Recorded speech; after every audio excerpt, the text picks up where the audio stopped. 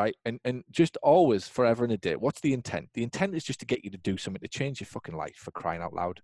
Right. Like, that's it. And if you don't like it, do one. Go and fucking annoy somebody else for 3 years on their email list. I'm trying to change your life. And I realize that the only way that I can get you to have an opportunity to change your life is if you actually do something. Therefore, I am going to try and stack a few things to increase your motivation. If you've signed up and you don't like it, I'll give you your money back, right? And it's always behind whatever we do.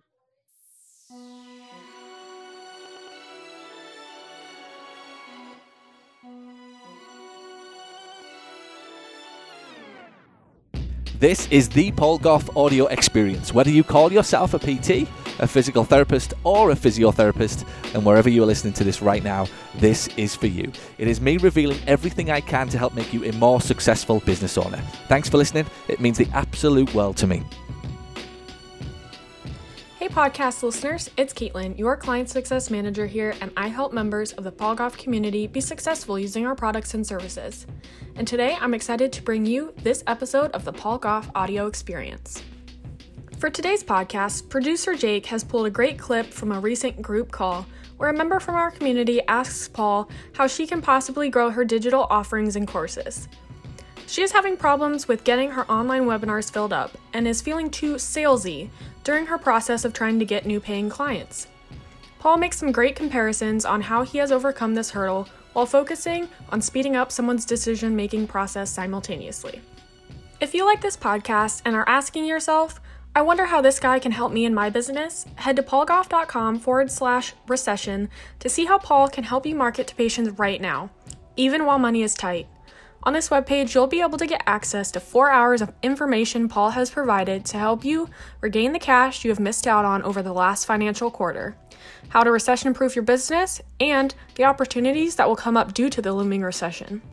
So if you want to get access to all of this information and much more, head to paulgoff.com/recession to get started today.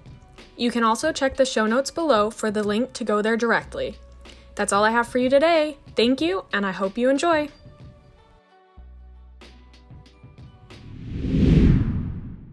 What's the thing? Type into the chat just generally about the whole situation, where you're at emotionally, kind of physically, emotionally with it all.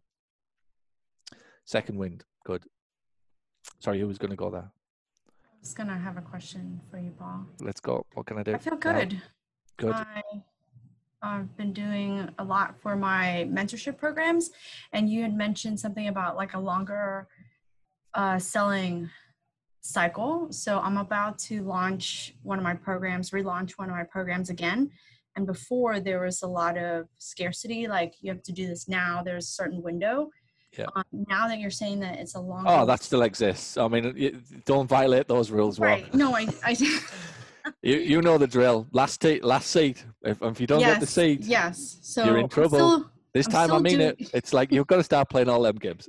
Last time I was only joking. This time I'm not. This possibly could be the last seat ever on any course I've ever done. Maybe. Could be. I'm not saying it is. I'm just saying it's a possibility. You're kind of in those territory right now. Not saying I'm going to do it. I've just said I might do.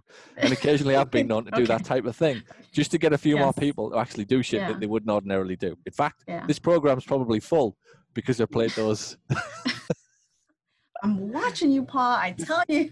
I know what you all do. He said 15 seats. There's fucking 32 on this course. Yeah. He said 15. In fact, they're going to do it in 2 hours on my new course. Like, you're going to start going around the Zoom going 1, 2, 3. Fuck. Fucking hell, you've done it again. Yeah. So the scarcity in that sense is there, but before it was kind of like a window, like 2 weeks before or something like that.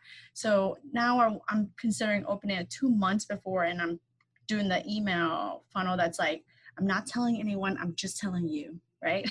Love it. Oh, I love that. Yeah. You buy now, like there's only 20 seats. I'm going to give you a heavy discount. Like you get access early, like you get access right now if you buy. And then like, how should that cycle be? Should it just constantly go until it depends. Look, the marketer has to find the disease, right? and kind of lean into the disease, pardon the pun, if you like, and kind of come up with the cure. So in respect to here's the situation right now, right? You know, as an OT right now, it's a difficult and volatile time. People are looking for any opportunity that they can get to give themselves a level up in the job market. That's why I've decided to open this class. I wasn't going to do it. I had no intention to redo this until September. However, because you've asked me, I will. Right? And then in 2 months, I wasn't planning on doing this. But because so many people missed out last time, or just hearing about this for the first time, or so many people told so many people, and all those people asked me to do it, I've decided to do it. I don't think I'll do it again this year. And at this point, you might be right that you don't think you'll do it again. Doesn't mean that you can't do it again. Yeah. Just means you don't think you will. Okay. Just don't put it in your calendar if you want to be ethical. Yeah. I just won't think, okay, I got it. It's like the longer nurture cycle, right? Really, to counteract the longer nurture cycle, and you can't really do this in a bricks and mortar business. So it's a different view. But scarcity rules. Scarcity is the ultimate driver of action in life, right? I have no moral issues at all. I sleep soundly at night, even though I play all the games of the 15 seats and all that shit, right? Because the intent is pure. It is pure as shit. Because the number of people who actually sign up because it looks like there is a limit. Now, sometimes there has to be for things like CEO and what have you, right? And sometimes there is to even the classes we do online, because you want to give them one-on-one, or you can't give all your staff calls with Lee or whatever they get, like as part of this, part of this thing. You can't do that. But in this case, scarcity rules, right? And just always, forever and a day. What's the intent? The intent is just to get you to do something to change your fucking life, for crying out loud. Right. Like, that's it. And if you don't like it, do one. Go and fucking annoy somebody else for 3 years on their email list. I'm trying to change your life. And I realize that the only way that I can get you to have an opportunity to change your life is if you actually do something. Therefore, I am going to try and stack a few things to increase your motivation. If you've signed up and you don't like it, I'll give you your money back, right? And it's always behind whatever we do. So don't stop selling because you heard me say, oh, there's a longer nurture system. It's like, no, we're going to still sell. We're still going to give them opportunities to buy. It might just take some of them the third go rather than the second time. So to put that into context, I'm at Accelerator 11.0, right? And when I do the next one, it'll be Accelerator 12.0. Somebody will sign up for 12.0 who listened to the first webinar for 1.0 4 years ago, right? So he or she will have had 11 opportunities to buy. The chances are that might have pushed one or two back to Accelerator 14 because of what's going on right now. They're just in sticker shock mode. But at the same time, it might have brought somebody who would have bought Accelerator 14 to buy 12 because he's gone, oh, fuck, I need this. Yeah. It changes the way people view what they think they need. But the nurturing, how do you speed up the nurturing, right? So again, I think don't get confused in that. Why did I go to a daily podcast? Because I wanted to shorten the nurture cycle. So I wanted you to listen to 25 podcasts in 25 days rather than 25 podcasts over a year.